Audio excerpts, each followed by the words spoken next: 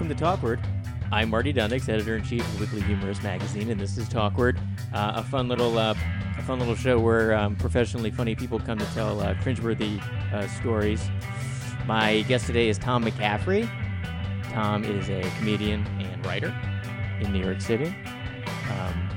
He has been doing stand-up comedy all over New York and all over the country for a long time, right, Tom? Yeah, a couple weeks.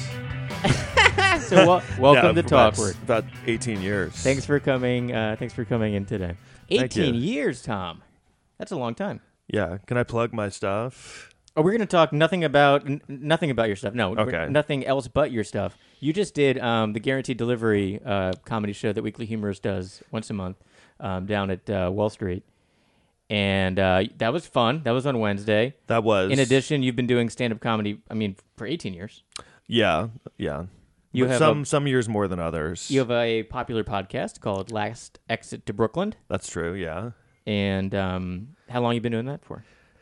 I think 4 years now, maybe 5. How many episodes is 5 years of shows? Jeez, I have no idea. We were doing it weekly for a while when I first started, like the first couple of years, and then I had a year where I was very sporadic with it, and I wasn't keeping it up weekly, and then I was doing it maybe monthly, and then now the last 2 years, it's pretty much back to weekly. So, every now and then we'll take a week off.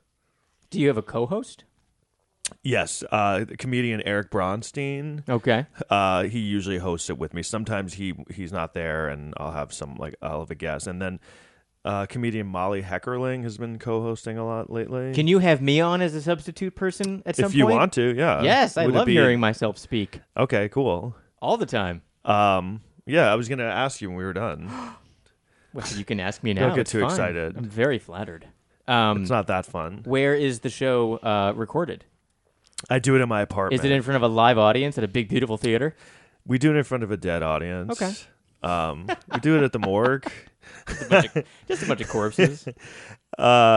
Just in my apartment. I live down around Gramercy in Manhattan, so I just do it in my room. Wow. I was doing it somewhere else, but then I just was like, it's a lot easier just to. I have like a pretty big room, and my apartment's it's pretty nice, and it's also very convenient for people to get to. It's kind of like in the middle of Manhattan, you know what I mean? Yeah, Gramercy's in you in the 30s? Or in the 20s, yeah. By that fancy secret park that only people with a key can get into? Yeah, I'm like 2 blocks away from there. Yeah. I'm not like in Gramercy Park, but I'm like right outside that neighborhood. But I've never, I grew up in that neighborhood. I've never been in that park. You grew up in that neighborhood? I did, yeah. Ooh. I know, look at me. Quite the... This is back in the 80s though, when it was like not as many people lived here. And quite the Manhattanite.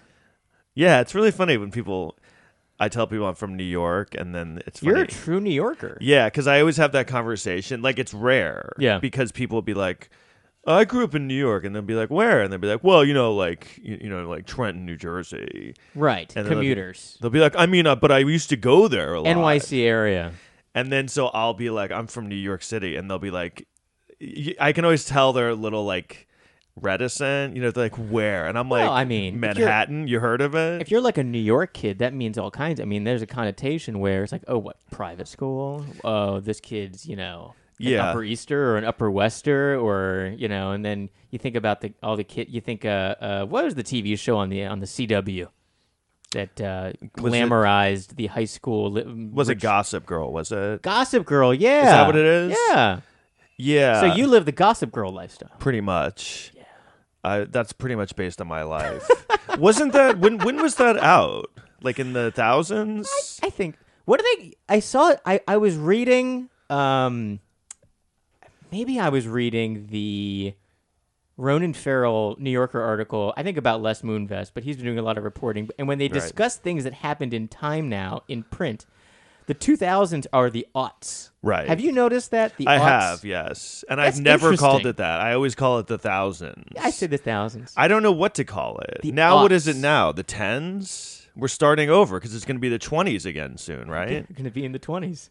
Yeah. The 2020s? It's going to be like the teens. Right now we're in the teens. Are people going to call it that? I guess it is called the aughts. It's the aughts. What a horrible... Yeah. But I get that is what you'd call it, right? I guess, I didn't know that. I'm not smart The O's at the stuff. I don't even think it's smart. I think it's just That's languagey. It's only been 8 years since it, so I have no idea how they do that kind of stuff. But it is funny, like saying I'm from Manhattan because like it always sounds. People are like, oh, where in New York? I'm like, Manhattan. They're like, oh, like people always have that reaction. It is funny. I remember I knew a comedian for years, and then he was like, he found out I was from Manhattan. He was like, you're from Manhattan? I was like, yeah. And I knew this guy for like 7 years. He's like, wow, that like really like bumps up my opinion of you. And I guess it just sounds cool or something. And then it does. I mean, being from Brooklyn or Queens, that ain't cool. I mean, obviously Staten Island, but I mean, I live in Park Slope. It's nice, right? But it's not going to impress the way that saying, "Oh, well, I live in Manhattan." Right. And then you're on like these dating apps or whatever, and people won't even go out with you unless you live in Manhattan, or the profile will say Manhattan only. Really? Yeah. Oh wow! I thought Brooklyn was like cool now, though. It is. It's cool to a type. Yeah, but I mean, it's also, just as expensive. Or more. I mean, where I am, it's all families, so it's like where I am, it's not popular unless you are already married with a child and a dog. Where I live, it's all broken families. It's people who left their families in Brooklyn once they start making money. Mm-hmm. But they see their kids on weekends. Yeah. Yeah. I lived in Brooklyn for a little bit. I kind of prefer it. Where did you live in Brooklyn? I lived in Park Slope for a little bit, or right outside Park Slope, like Windsor Terrace. Windsor Terrace, okay. And then I lived in Greenpoint, which I liked Greenpoint a lot. Greenpoint's nice. It's nice now because they have this ferry system that connects everything together really easy. Yeah. Before, to get to Greenpoint, like Paulie G's Pizza, which is a great pizza place in Greenpoint. I don't know if you've been there, but it's super. But it's a pain in the ass to get there on like the G. That was the thing about it. Yeah, the G was the only good thing about it was I was close enough to the L where if you were having a problem with the G, you could walk. It was like almost a 15-minute walk from the Bedford stop. But they're shutting that L down. Are they? Jeez. You heard about that. I did, but you don't care because you're in Manhattan. That's the thing is when you're like in Manhattan, you're very like, and I do remember growing up and like, and you could walk in. I mean, you can literally from Gramercy, and nothing's that much of a trek unless you're talking like 70s, 90s. But the West Side, yeah. Like when I have to go to like do a comedy club on the West Side, I'm like, ugh. Yeah. I'm like, why isn't it here?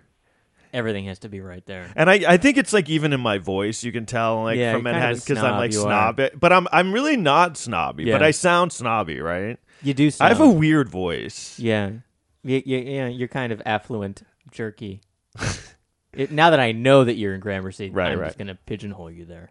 It must have been those gold-plated toilet bowls in our apartment that did it. That's what did it? And those people bringing me everything. Yeah. I feel like I don't feel like I was spoiled, but like as I grow up, I'm like, I think I was a little spoiled. Do you have siblings that you grew up with? I have two older sisters, and like they like are rich, and they just kind of like. Do they live in Manhattan also? One of them does. One of them lives in Texas. Okay. And they just kind of like when I see them, they're like just giving me money and stuff. That's great. I'd like to meet them. They can give me some money.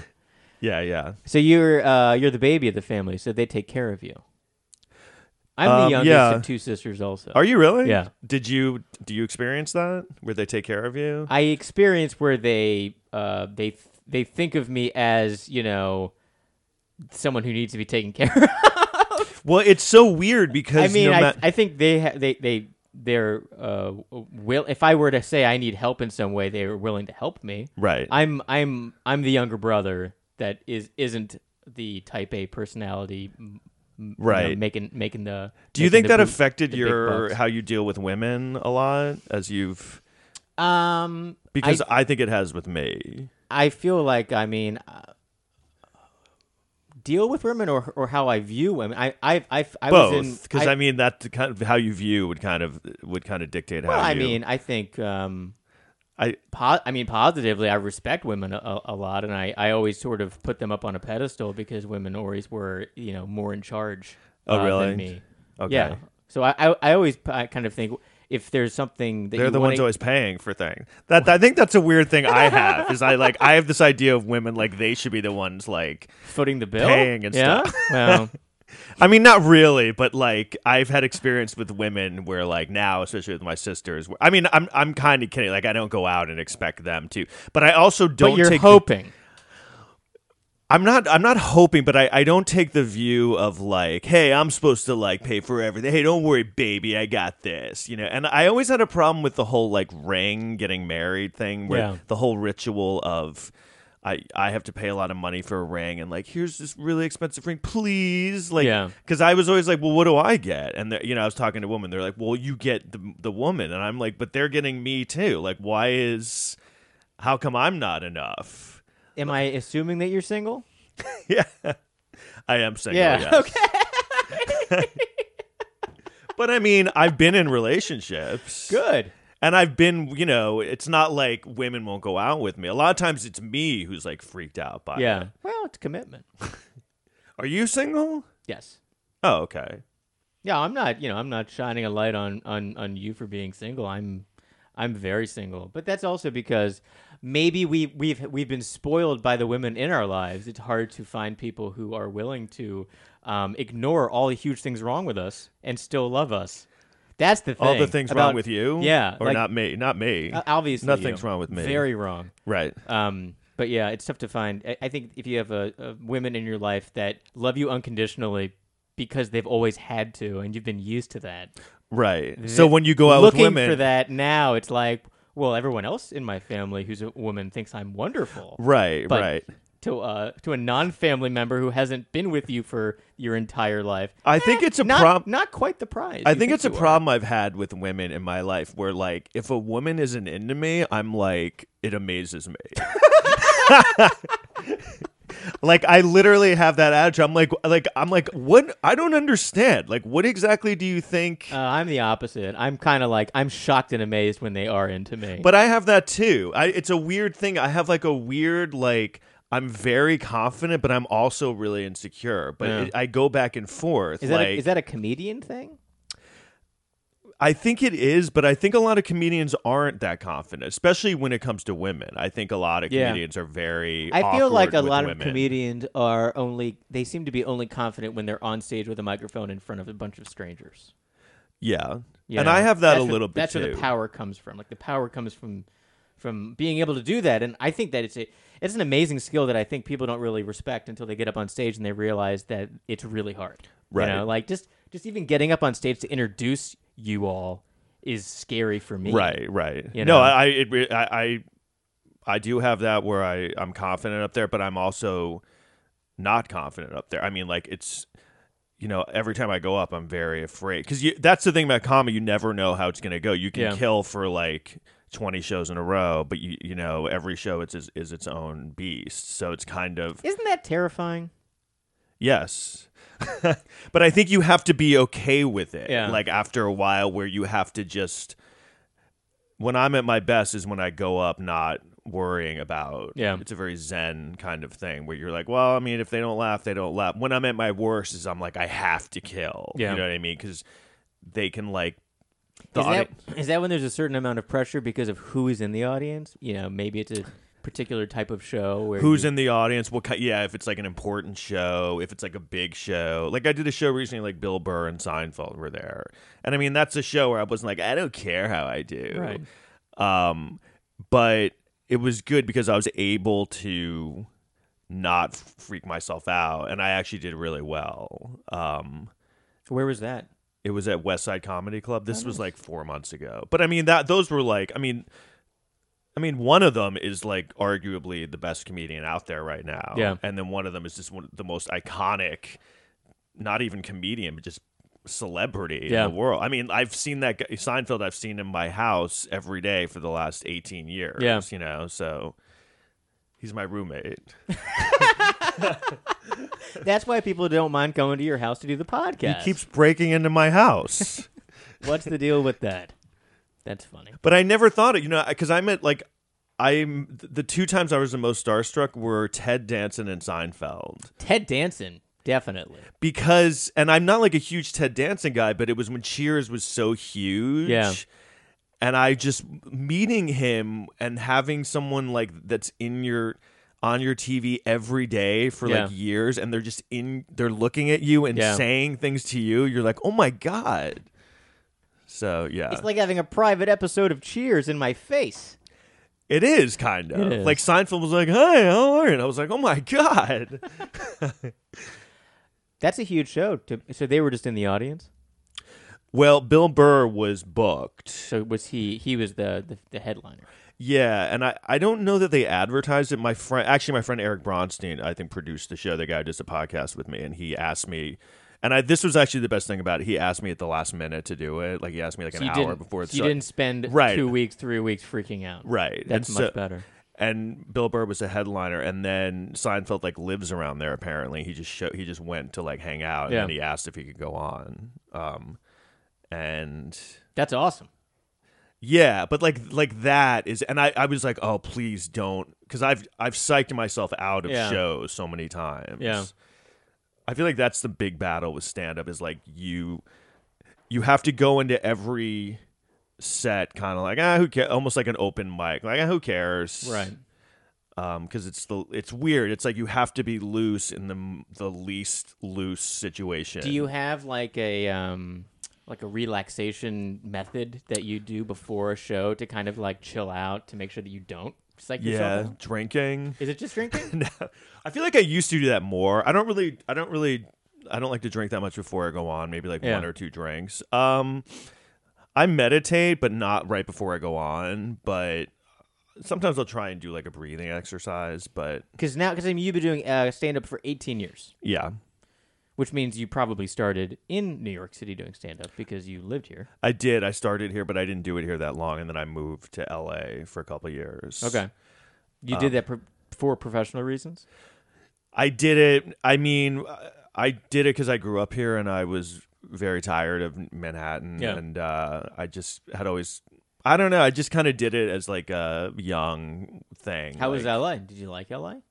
I liked it okay at that point, and I basically kind of started doing stand-up there. That's where I got into stand-up. Okay. Like, so you didn't do stand-up as a prodigy high school stand-up kid the way that some of these guys are now. No. Because like Nico White. I know who that. Nico White did the Guaranteed Delivery show a couple of shows ago. He was one of these he's like a stand-up savant almost, where he started like when he was 0. Yeah. Did he start in high school? I feel like he was like a high school type stand-up who had already done so much joke crafting. Right. So his stage presence is incredible. And he's like 22. Is he really? Yeah. God. He's really, really good. And then I'm thinking Pete Davidson. Right. From SNL had started very young. And he started at like 16 or 17. Yeah. He did the accelerated comedy program. I mean, that's the way to do it. The thing is, though, like when I was like, I did stand up when I was in college. Where'd you go to college? SMU in Dallas, Texas. My mom was from Dallas, and okay. I mean, it was a weird. They gave me a scholarship. It's quite a difference from Manhattan. It was. I'd gone to Dallas a lot growing up, so I thought I knew it. But then when I was, it's different when you visit and then you move somewhere, and you're like, oh, this is like. And then also by the time I moved there, I was like a 17-year-old kid from Manhattan who was into rap music, and like that's not what that was like there. No. This was before everyone liked rap music. You were ahead of the curve. And what a trendsetter you were. Yeah, I kind of was. I was white kid from Manhattan going to Texas to be really into rap music. Yeah. Well, I didn't go there, but no, I was just very into it, and people were like, "What is this shit?" And I was like, "Oh, you don't get it." So I took an acting class, and then one of the assignments was to do stand-up. And I wasn't a huge stand-up fan, but I liked it. I was always funny young, and people were like, "You should be a comedian." And I was like, "Oh yeah, I guess." And I was really into movies, so I was like, I don't know if I was like, maybe I'll be like Bill Murray or something. Yeah. I wasn't really like stand-up.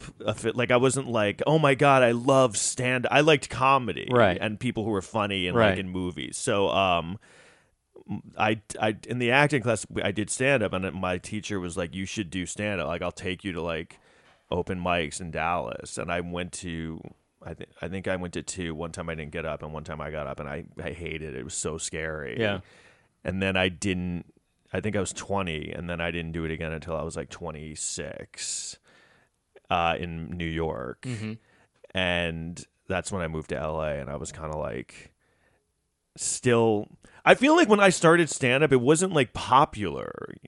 You know what I mean? Like, no, it wasn't like a big thing. Like 1999, 2000, it wasn't like a boom. I felt like it wasn't like the reason I finally decided to do it again is because I saw Louis C.K. on Conan. Okay. And I didn't know who he was. I hadn't seen stand up in years.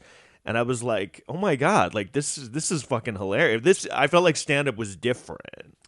Yeah, well, there was a definite style change, I think, from the 80s type stand up to what people were doing more. I mean, Seinfeld got really big for observational stuff, but then what Louis C.K. was doing, where it was more almost like a Larry David, where it was more like not yammering on, but like it was chattering. You know? It wasn't right. It wasn't polished. Right. It wasn't just like a setup punchline. It sounded like he was just saying it. Yeah.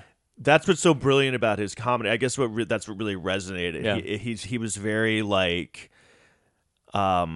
he's so smart, but he says everything so simple and basic, almost like he's not smart. Yeah. Like the way he describes things, like Yeah. he kind of describes them badly, Right. But that's kind of part of the joke. Yeah. And so I remember having that exact moment. I was like, this is what stand-up is? I was like, oh, I can do that. Right. And I mean, I couldn't do what he was doing. It's that thing of, oh, that looks really easy. But I went to LA and I didn't really know anyone. I was doing open mics all the time and people were kind of supportive of me and I got more into it. So, yeah. So how long did it take you to get from the open mics to the more of the polished stuff where you're doing shows with Seinfeld and Bill Burr there? Well, this is 18 years of work. Yeah, how did that happen? No, I just, did it a couple of times. Yeah. That's kind of how it feels. Like, I just did it for a little bit. I mean, so I was doing open mics in LA, and when I was there, it was like, this is around 2000, 2001. There's not a lot of places to get up out there. And in LA, yeah. And so there's so many famous people, it's hard to get stage time, especially if you're nobody. And so I've noticed that, like, if you go out, and I usually stay like in the Sunset Strip area where the Comedy Store is and the Laugh Factory is. Right. You go there every night, and there's famous people just like hanging out. So yeah. I would imagine in up and comer, it's tough to get on in the improvs like down the street. Like, where do you go? Yeah, there's so the open mic circuit was kind of its own circuit because, and then that was when the alternative scene was kind of becoming a thing. I mean, it was already a thing, but. Are you an alternative comic? Well, I kind of got dubbed that for a little while. So what happened was I would go to like Largo a lot and I like would watch shows there. And that was where the alternative, like Mr. Show had just been canceled. And I mean, I had seen Mr. Show and I was like, oh, that's really funny. And then I went there and like David Cross and Bob Odenkirk were there. And like, I was like, oh, I like that show. But then that's when I realized there was like a diehard scene of comedy fans. And like Louis C.K. would go on and it was very unpolished and off the, they would bring their notes up. And I really liked that. And so I felt like that kind of, I incorporated that a little bit into my style. I was more into that kind of presence. Almost kind of like, oh, I don't even know what I'm saying. And then be like, man, this guy's so funny. He's just saying things.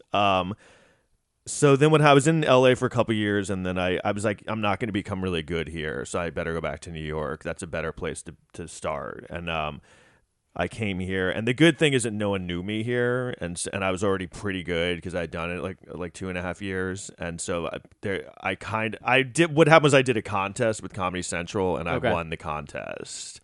Out of how many comics? Well, there were like. You had to submit, and then they had semifinals in 10 different cities, and I did the one in New York, and I think there were like 10 people on that show. Anybody that kept doing it? On the New York one, yeah, there's a guy named Dave Siegel who was on it. I know Dave Siegel. Do you know Dave? Yeah. He actually lives right down the street from me. He like writes for some show now. Yeah. And then Well, so then the 10 semifinalists who won from the 10 different cities we all went to LA for the final show. And you had like a fist fight. Yeah, of course. We had like a cage match.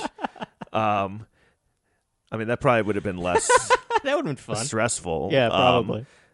But in that one, there were like Kyle Kinane was in it. Okay. And so I came in, the top 4 got a TV spot on Comedy Central. And so that was my first TV thing. And like, I had been doing comedy like 3.5 years, and that sort of was my, I mean, it kind of put me on the map a little bit. And then I started getting a lot of things from that. Like Comedy Central was like aware of me.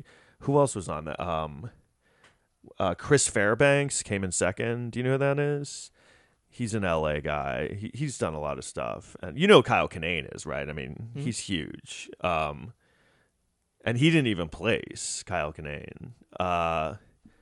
And then Comedy Central after that like called me to do a bunch of stuff. That's nice. Yeah, it was great. It was good. And then I kept doing it, and but the problem was like, and I realize this now, I feel like I tried to move away from it at times, and unfortunately it's like an addiction. Like I wish I could. I literally feel like I wish I could stop, but it's like I finally realized I can't stop doing it. And especially in New York, there's so many different mics you could do on like a given night. Yeah. If you have like an itch and you're like, I got to get on stage and talk to random strangers with a microphone, you can scratch that itch like any night of the week if you really, really want to go to a place. Some shows will be worse than others, but it's funny. I think in the last 2 years, I finally had that realization. I was like, well, I guess I just have, I'm just going to have to keep doing it. Because I talked to Jim Gaffigan once, and he said that. He was like, comedians, like, people don't understand, like, they have to do stand-up. Yeah. So that's why I think it's like, I was talking about this, like, with Louis C.K. I don't know, he must be going insane. Yeah. That's why he keeps showing up at shows now. Has he done it again? You didn't hear about this? I know he did the first one, but he did it again. I don't know if he did it. I mean, I know that he did, but I was like, Jesus, what? They're not really. He's not having an easy time, and I mean, and he was, he's great at it. Yeah. And I'm like, what is? It's kind of like if you're a heroin addict, and they're like, no, you can't. You do heroin, and everyone like shames you for doing heroin. I guess that does that. But the world, like, he needs like a methadone to like wean for a little while, right? Like maybe like a safe space, like a closed comedy club that's like not a real comedy club. It's like a fake comedy club, where it's just like people like that a comedy have been approved. sober house. Yes, exactly. Like just like 5 people he can be funny in front right. of. He just needs someone to talk at. Right. Just get a bunch of extras, put them in front of him, give him some drinks, and give him like a fake comedy club to act out. He must be stuff. driving his girlfriend crazy, Yeah. just like doing bits all the time. Yeah. Yeah. Today I was at the the post office, and you ever did it? I'm like, oh God, just get on stage. They could do that with a bunch of people who just are like put Matt Lauer and Charlie Rose and Louis C.K. all into like a fake. Maybe that's a reality show where it's like another reality where they can do their thing, but like off the grid. Right. And maybe we can all we can watch it on a closed circuit like TV, and we can be judging them. Right. And maybe they can redeem themselves on this television show, and as we're voting them up or down, they get to leave this confined reality Big Brother type house. Yeah, this is a brainstorm. I feel like you've thought about that. This really? is great. Let's do this. They should do a Purge movie where you like just can only kill like Me Too people. This is great. We need to turn this all into a reality show, and that's how these guys, because everyone's like it's the Me Too soon, right? So now it's this whole thing where people are trying to get back in the limelight. They want their jobs back. And everyone's like, well, you don't get to have your job back yet because you haven't redeemed yourself yet. Right. And everyone's like, well, how do I redeem myself? And everyone's like, I don't know, right? Because no one knows. No one knows what the answer is. They just know that you wronged me, and now you're going to get shamed, and now something's going to happen, but we don't know what that thing is. I guess that's right? what prison represents. Yeah, exactly. But with they're criminals, not, like, okay, now, right? But they're not. No, going I to know, prison. But they're not. They need that. They're going to showbiz prison. They need showbiz prison, and what is that? It's like Big Brother, but for them. Right. So that's what this is. And we could put Les Moonves in there. Very apropos. Right. So it could be hosted by Julie Chen, which will be awkward at first because it's his wife. That's what we do. Do you think she's gonna like? Sorry to get off that, but that's fine.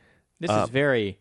What has she done? She's on that show, The Talk. Yeah. So she's just going to go back on the show and not mention. I don't know. I mean, what do you do? Like, hey, so what happened last week? We're gonna call it the "Let's Not Talk About It." Right. I don't know. So what do you think she's going to stay with him? I mean, there had to have been red flags, there right? Had to have been. I mean, no one. Of course, that guy's a dick. You know, it's just so obvious to me. Yeah. So I guess that's the trade-off. These women marry these powerful, rich guys, but then they just turn out they're just raping everyone. But you're like, well, I guess I don't know. You know, I mean, this might have been an occurrence that happened before they got married. I don't know how long they've been married for. I think apparently it did, but still, it's kind of like, hey, honey, like, no, I stopped raping people like after we got married. You know what I mean? Like, okay, I gave it up. As long as you stop raping, you know, as long as you raped in the past a little bit. And I mean, the thing with him, I don't know how many women have come out, but it's a lot of women, right?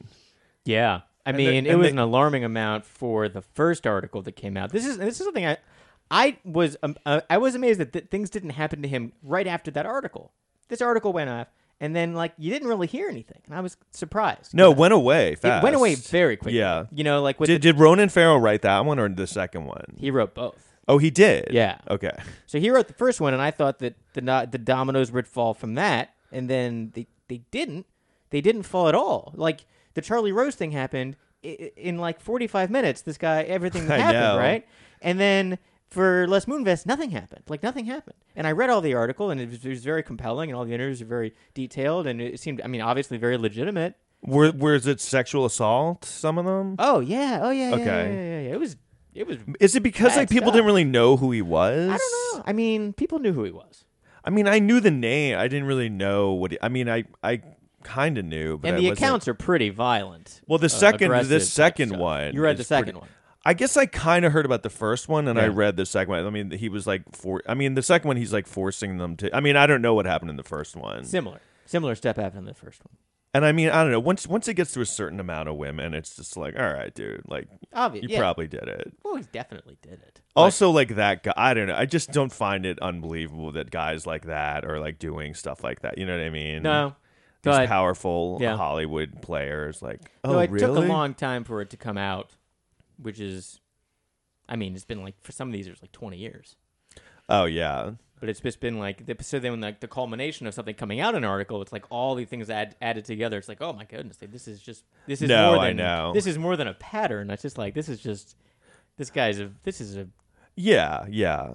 bad guy. So do you think like, I think what must have happened a lot, because in that industry, it's a very like, if you have power and influence, you can just kind of do whatever you want. So you kind of lose yourself a little bit. So yeah, I guess when you hear like a lot of interviews with famous dudes and stuff, and they'll always talk about like the trappings of fame. I think they're talking about stuff like that. Like, I think not that they're like, hey, the trappings are like, oh, I have to like stop myself from raping people. But I think it's kind of like, you really have to like make a conscious effort to like treat people a certain way, even though everyone's like, you can do whatever you want. You know what I mean? Because I feel like that's when. Well, I mean, the people that seem to be the victims in all this, I think that they tell people and then just no one does anything about it. Which I get, because there's kind of like no one believes them. Because I think it's kind of like people are like, well, what are you gonna do? Like, what can you do? This guy owns the world. You know what I mean? Yeah. They're just gonna destroy you. And I'm sure that's happened in the past. It seems like that's what he did. He kept these people out of their jobs or ruined their jobs or got them fired. Yeah, that's the big thing that is real. It's all horrible, but I mean, when they would go after them personally and ruin any chance of a livelihood, that's a pretty... And I think that was why a lot of people... The Louis C.K. thing, when a lot of people are like, well, whatever, he just like, he asked them, it's like, well, first of all, I mean, that's pretty bad and like a sex crime, but also like when they sort of drove these people out of the business, you know what I mean? Yeah. That's, you know what I mean? That's pretty unforgivable, you know what I mean? Because it's a rough business. It's hard to get a break. Yeah. Yeah. And then they have to put up, I mean, comedy is hard enough to not have to deal with people like that who are making it even harder on a whole different level of hard, you know, like a whole different, like awkward, strange, like, I can't believe I even have to deal with this. Which is, I mean, for just two boring white guys, do you even have to like put your head or your mindset into like being a woman who's? Because I mean, you being a woman where guys are just like jerking off in front of you, or just like or not even that, but just like if someone just looking at you all the time, right? You know, like it bothers if someone's like looking at you or me. It's just like, well, why are they looking at me? Like I don't have people just like checking me out, right? But like if I was a woman getting like stared at by strangers all the time, I think I would lose it in like a day. Like, why are all these people looking at me? Why are you objectifying me like that? I have a funny story. It would really strange. Yeah. Strange. What's your story? I have a very funny story that's, on topic because you talk about like kind of awkward stories, right? Yes, please give me a talk. This is a funny story. This is actually, I think I've done a storytelling show like twice in my life because I'm more into like getting laughs. I get uncomfortable just telling stories in front of an audience. Yeah. So I was at, that Barnes & Noble in Union Square? Yeah, the big one. Yeah, I was on the escalator coming down. I was at the top of the escalator, and there was like a guy at the bottom, like leaning against the escalator, like kind of reading a book or a magazine. And he was really skinny, had like long hair with like weird blonde highlights, like patches of blonde, in his hair that was like brunette, chunky, like done in a chunks. Weird way. Okay. And he was wearing this he was wearing all white. He was really skinny, and he was just like staring at me. And I was at the top, and I was like, oh, okay, I guess that guy's like looking at me. And then like I looked away, and then I looked again. He just kept staring at me, and I was like getting closer down the escalator, and I was like, when I go by this guy, I'm just gonna like shoot him a look that's like, dude, stop like checking me out, you know what I mean? And this is only like 10 seconds of my life that this happened, and it bothered you that much that he was looking. I mean, it didn't really but I was just like, he was staring at me, like he wouldn't stop staring at me, and I was like, oh my god. And so I get right to the bottom, and I'm like and I turn so my face is right at his face, and I like shoot him this look, and I look, and it's Jared Leto.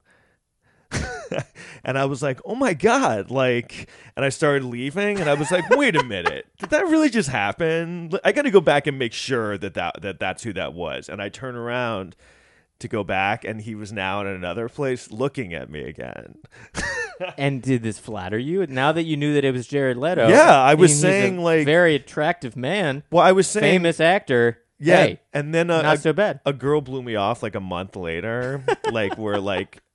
I had this weird thing where this girl like really blew me off badly, and I had her number, and I wanted to text her and be like, actually the girl had blown me off like a month before that, and I wanted to text her and be like, hey, like you blew me off, but like guess who like was into me?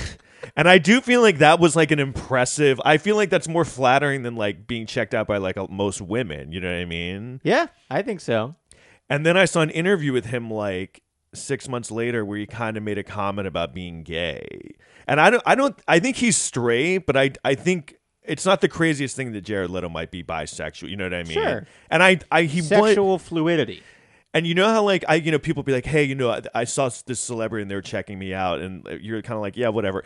This was real because I didn't know it was him until well after. You know what I mean? Like it was happening. It really was a huge ego boost. Yeah, hey, I like him. Well, I think he's really like talented. Attention is attention, I'm not gay, but I feel like I would sleep with him just for the story. That would be a good story. That would boost your ego a lot. Yeah, so that was kind of that's an awkward story. I'll take it. Yeah, it was interesting. That made you kind of walk with better posture probably for the rest of the day, having Jared. I just couldn't believe it. I was like. Oh my God, it's Jared Leto. I like how enamored you are that he was checking you out that much. It's nice. Well, I mean, it's weird, though. You know what I mean? Cap. Like, you were picked by Comedy Central as a up and coming, and also checked out by Jared Leto in Barnes & Noble. Yeah, that's a credit. I'm trying to think if that's ever happened with like a famous female celebrity. Not really. No. Some girl who was in movies like started poking me on. People don't do that anymore. On Facebook. This was years ago. Yeah, and you know who it was? It was a girl who was married to Macaulay Culkin at one point. Interesting. I forgot her name, but she's an actress. Macaulay Culkin got married at like 17 to some girl, and for like a month, because they were 17. Yeah. It was that girl. Okay. So that was cool. Was that the girl that was in the movie where he dies from the bee sting? Was that it? Was that a movie? Is that My Girl? Yes. I didn't see that. So, isn't it amazing I know that? Yeah. Does he die from a bee sting? I think so. Oh. Spoiler what a alert. wuss. Jeez. Look, if you haven't seen My Girl by this point, like you're not going to probably see it. not gonna No, see it's it. not her. It was she was in the movie Bully. Did you ever see that? It was like No. this movie from like 2001 that like Larry Clark. I think her name's Rachel Miner. Okay. Or yeah, and I just know that she was in Bully, and then I looked her up, and she was married to Macaulay Culkin. They were like went to high school together or something. So yeah, that was, and then something else happened where some woman. Rosario Dawson followed me on Twitter once. Whoa. Yeah. I got really excited because I had a joke on Twitter, and Corin Nemec liked it. And Corky Nemec? Corin Nemec I know who that is. Parker Lewis. played Parker Lewis, and Parker Lewis can't lose on Fox. Yeah. And I was pretty flattered. Do most people not know that when you say who he is? I don't tell that story very often. I think I've told it maybe, counting this, 2 times. Right. And both times, well, you knew who he was. So I'm at 50% where people actually know what I'm talking about. For me, it mattered because I loved Parker Lewis growing up. I thought it was a great show. Yeah, it wasn't on that long, right? Maybe like 2 seasons. I think it was like 2 seasons. It didn't really catch on. It was and random. then he kind of like didn't. I don't think he was ever in anything again. He was, but he never really, he was just kind of one of those guys that never caught on. Yeah. I knew him from a movie that he had done when he was young, like a TV movie. Okay. That's how I remember him. Because in Parker Lewis Can't Lose, we had Kubiak, which was the Eat Now guy. He goes, Eat Now? And then they put like a live fish in his mouth. Right. And then he was on ER years later. Right. And I only could see Kubiak whenever I see that guy in anything. Yeah. And he's probably a very good actor. But I'm always like, Kubiak. It's funny. Do you know who Royce da 5'9" is? He's a rapper. He raps with Eminem a lot. Okay. He came out with a song with Eminem like 4 months ago, and he references Kubiak. Really? Yeah, he goes, "I'm a cross between Parker Lewis and Kubiak." What? Isn't that hilarious? That is hilarious. I was like, "Oh my god." That's like a kid growing. That's someone. I don't know how old you are, but I'm 45. Okay. Then we're in the same. I'm 39. Okay. But I feel like we're in the same TV reference world. Yeah. Within like 10 years. Definitely. 5 years. Definitely counts. People in the people. I think I was a senior in high school when Parker Lewis was on. And actually what happened was that came out the same year as 90210, and I feel like that kind of show like won out cuz Parker Lewis was good. It was just so weird. It was so random, and it broke all the rules of reality because there was a lot of stuff about it that was almost comic booky, where it was very like effecty. It was very over the top. Yeah. It was shot like in a weird way, and everything was like kind of absurd almost. Yeah, it was very absurd. So 90210 was, and it was weird for like a teen show. I feel like it went over. So 90210 was like an easier show for teenagers. Like, Brandon is so cool. I mean, I liked 90210. Right. But Parker Lewis was more almost it was a Ferris Bueller spinoff, basically, or ripoff. Yeah, it was kind of. So it was kind of like that guy that can do anything, and he's in high school, and he's got the schemes and the stuff and the friends and the Yeah. he's always got an angle. And do you remember actually that same year they came out with the Ferris Bueller TV show? Yeah, that failed immediately. Yeah, it was horrible. Yeah. I think Jennifer Aniston was in it. Yeah, she played Simone. I think she might have played the sister. Oh, the sister. I thought she played the girlfriend. No, I don't think she did. Okay. I think she played The Jennifer Grey. Grey? The Jennifer Grey character. Yeah. I think she went to I went to high school in Manhattan. She went there. She graduated. Jennifer Aniston? Yeah, she graduated right before I got there, though. Oh. I met her once. Really? Did Yeah. you say, "Hey, I went to the same high school as you"? No, what happened was she wasn't famous yet. I was with friends of mine from. I went to like LaGuardia. You know that school? No. It's like the performing arts school. So like, like Fame? yeah. So like famous people like go there. Like Nicki Minaj went there. Okay. Michael Che went there. And so I was with people from my class, and I think we had just graduated, and we were like at the South Street Seaport, and they were like, "Oh, that girl, that's Jen from. We went to high school with her," because they were there when I wasn't there yet, and we went over to talk to her, and she was like, and she remembered them. She was like, "Hey," I remember she was super nice to them. Huh. And what's really funny is she was like, "Oh, I gotta go." She's like, "I'm on a first date with this guy. It's kind of weird. Like, I don't know. I'm like kind of nervous about it." Yeah. This is before Friends, but I always think it's funny. It's like I saw Jennifer Was it Aniston. before Friends or also before Leprechaun? It was like in 91. Okay. So when I think it was right before Leprechaun. Yeah, I think Leprechaun was like her first movie. It was a horror movie. It was terrible. I think she had just come from the set of Leprechaun when probably. we saw her. Yeah. She was dressed in all green. The Leprechaun was the evil demonic. She was like a screaming woman. Yeah, she wasn't the Leprechaun. She was not the Leprechaun. Warwick Davis. Right, Warwick Davis. Yeah, Willow. Yeah. No, I knew she probably wasn't the Leprechaun. Yeah, I never saw any of those. They didn't look good. They're not good. They're bad. So what do you have coming up? They did 9 of them. You do your podcast. You do your stand-up comedy all the time. And you're gonna be published in Weekly Humorist this week. I am? Yeah. Oh, cool. You're gonna be a new It's writer this week. All right, sweet. You wrote a hilarious article on basically mashup movie movies. mashups. Yeah, Very funny. Thank you. You're Thanks welcome. for posting it. Hey, no or, problem. being about to post it. I'm doing some shows this week. I'm doing Broadway Comedy Club. I'm doing the Anthony Camilla show. Do you know what that is? It's on Compound Media. I'm doing that in like 5 days. I do that like he used to do with Artie Lang. Yes, But I've seen it on Instagram. Yeah. I don't think Artie's doing it anymore though.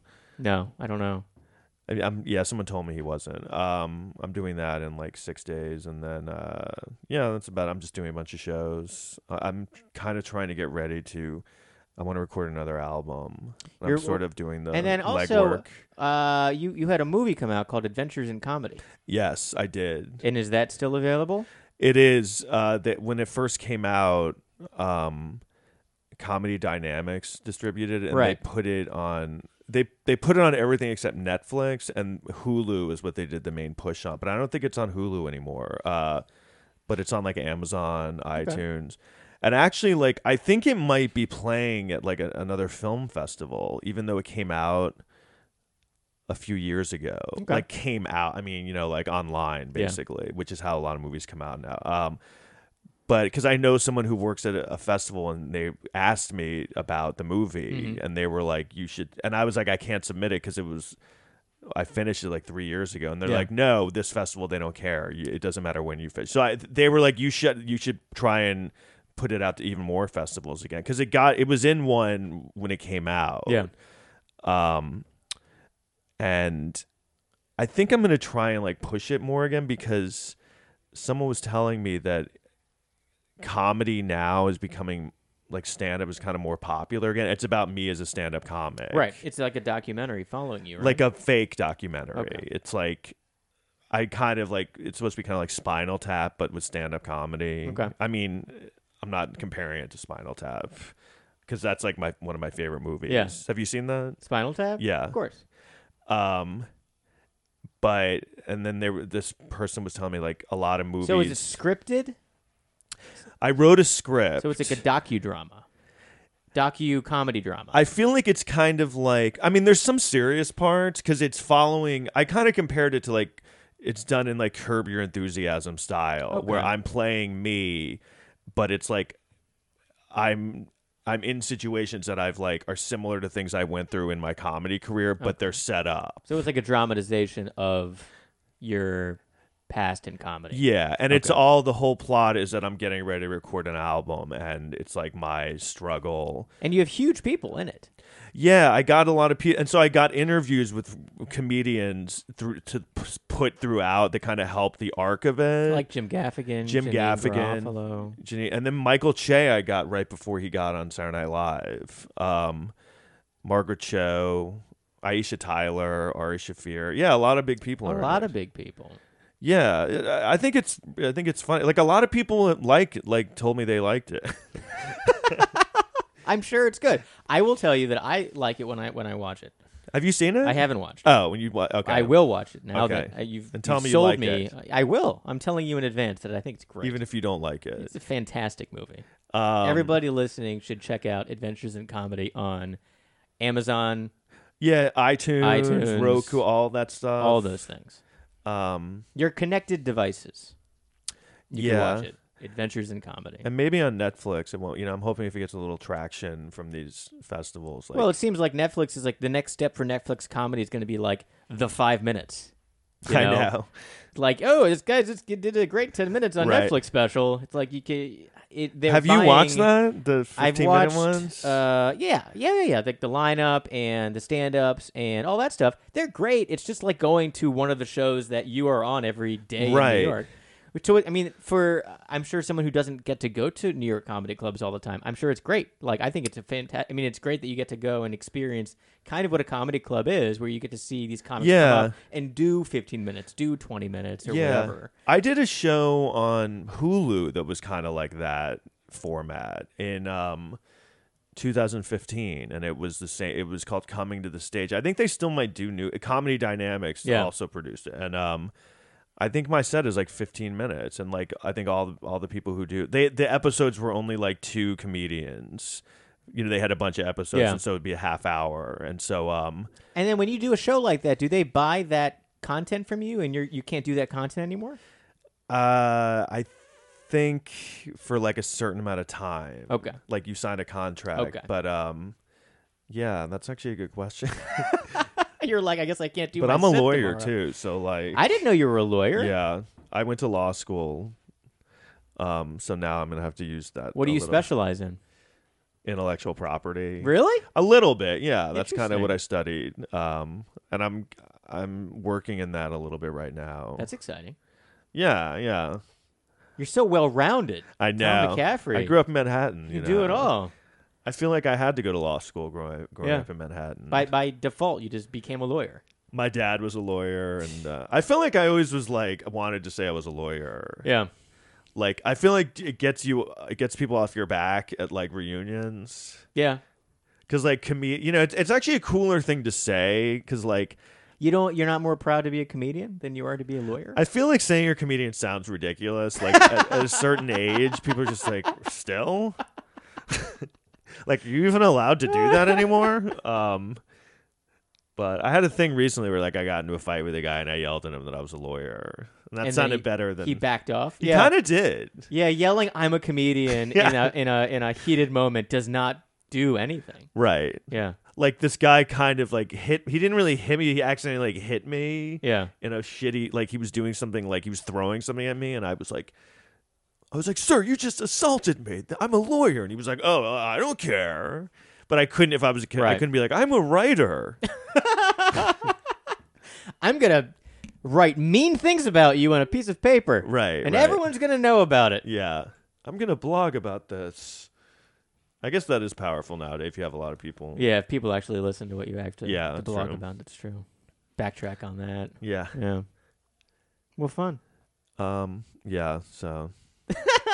People can follow you on. You do a lot of the Instagramming and the. I do a little. Twittering? Yeah, my Instagram is just at Tom McCaffrey 722, and then why 722? Just to make it more complicated for everybody. Because the other Tom McCaffrey was taken. I had to add numbers, and I just kind of like put in number. What does 722 mean? Nothing. I just was like. It's not even 7. your birthday. No. People can't even remember your birthday by looking at your weird Twitter handle. No, the number 7. The number 7 is my birthday. I was born on August 7th, but 22 is just I just put 2 more numbers. I thought it might be easier to remember. It's well thought out. And then you're on Instagram. Well, and then Twitter. That is my Instagram. My Twitter is just at Tom McCaffrey. Oh, okay. So you got that. I got on Twitter really fast, but like I didn't do it until it became popular. Someone had told me about it, and I was like, all right. And better get my name and then sit on it. I didn't think anyone was going to be into it. Yeah. You know what I mean? It's when I heard about it, I was like, what is this? That's how I am with Snapchat. I'm waiting for it to fail so I never have to start one. Yeah, I can't get it. I feel like Snapchat is not for me. It's not for me. kids. It's for kids. So I just have the Instagram and I have the Twitter and I'm on Facebook, but no one uses Facebook anymore. Do they not? Is it? I don't not? know. I mean, I just use it to kind of like I put things out there. I feel like people don't use it. I like Instagram personally. I feel like that's becoming the thing, kind of, right? I think it's people just like pictures. Yeah, I mean, You that's know? where we are now, not like reading People things. like reading. And people put these like I mean, Facebook is so annoying, and Yeah. I've been annoyed with it for years. People put these long posts that are like, come on, I don't care. I don't read any of that stuff. You know, like things like, 10 years ago I moved to Brooklyn, and like people write the thing like, and I only had $38 in my pocket. I'm like, that's so weird. It's so rare that I know how much money I have in my pocket. Yeah. You know, I know when I have no money. Right, like zero money. I know when I have zero money. But the fact that it's always such a weird number, I Yeah. had $130 in my pocket. I'm like, really? Like, why did you move to Brooklyn? That's not enough money. Not enough money. That's said by someone who obviously grew up in Manhattan. Right. But I mean, it's just like if I had $130 in my pocket, I wouldn't be like, oh, I'm going to Brooklyn. I'd be like, yeah, I'm not ready to go there yet. You're like, I could just ask my sisters for some. Right. I'm just going to stay in this apartment in Manhattan. I'm just going to go live in my sister's house. Oh, older sisters, they're the best. I know, thank God. It's kind of shitty though too, because like they're like really successful, so a little bit of it is like fuck. But I mean, I feel like I get away with like you don't have to be successful. You have older sisters who are successful, right? And I was always the one doing like creative things, and Yeah. I didn't have a clock of like I have to have kids, right? So it's good and bad because I mean I'm like not young, but like they treat me like I'm like 12. Right. Yeah. So you have the same thing. Yeah. I mean, I don't have the clock and I don't have the expectation, and I get to be the fun one because they did all the serious stuff, Right. With responsibilities, Right. And I'm the rapper. careers. Yeah, you're the rapper. But also now, I almost feel like I did the law thing so I could just not be just the rapper. Like, Yeah. oh well, and when I was in law school, there was a lot of like more helping me because I was doing something like hard. Yeah. And it is funny. I can feel like the attitude shift when I was like in law school and like graduating from like being a lawyer. People are like, oh my God, really? Yeah. Like, wow, that is great. Like more respect. And that all kind of went away when you started doing more comedy. Yeah, but I mean, I'm working in it like I'm working in it a little now, and I think Okay. I'm going to keep doing it. But I feel like I did it mainly to just be able to have a skill. Yeah. Older, where Yeah. people like would give me money. You know what I mean? Well, and you can always kind of be a lawyer. You could be you could do it at your leisure if you Right. want. You could just kind of be like, well, I have this skill and I am certified, or you Right. have to re-up the bar or whatever Yeah. every couple of years or whatever. So you just have to. But it's like something that people need. You Yeah. know? Yeah. Like someone's like, I need this. Right. I need someone with specialized knowledge in this very specific thing. Right. Comedy, no one's like, I need you to like talk about your testicles. It's just something you want to do. Right. I want to get up on stage and talk about my testicles. You could try going up on stage and talking about law stuff and see how that goes. Yeah, I haven't really had any funny. No great intellectual property jokes. I did write a book about me going to law school because I went older. So What was that called? it's not. I'm like kind of like in the process of finishing it. Oh, it hasn't been published yet? No, it hasn't been published. I'm still like. Is it gonna get published? I'm trying to like do that. What's the now. working title? Do you really want to know? It's called Do You Really Want to Know? No, That no. title is terrible. No, I'll change it. Flightless Birds is the title I have right now. Okay. That has something to do with things that happened in it. Like chickens? Or chickens flightless birds? I think so. Yeah. Yeah. There's certain birds that Yeah. like lost their ability to fly over like. And now we evolved. just eat them. Right. Yeah. So that's kind of I talk about that in that because it's like what it is like it's not specifically about law school. Like I'm in law school in the book. Yeah. And it's not a memoir. It's based on my experiences, but it's like a novel. So there is a main character based on you that's not you. Yes. So he's just like the better version of you. Probably a little worse version. But it's someone that Jared Leto would really be staring at. Yeah. Okay. The main character's name is Jordan Catalano. Okay. Do you know who that is? No. Oh, it's Jared Leto's character Oh. in My So-Called Life.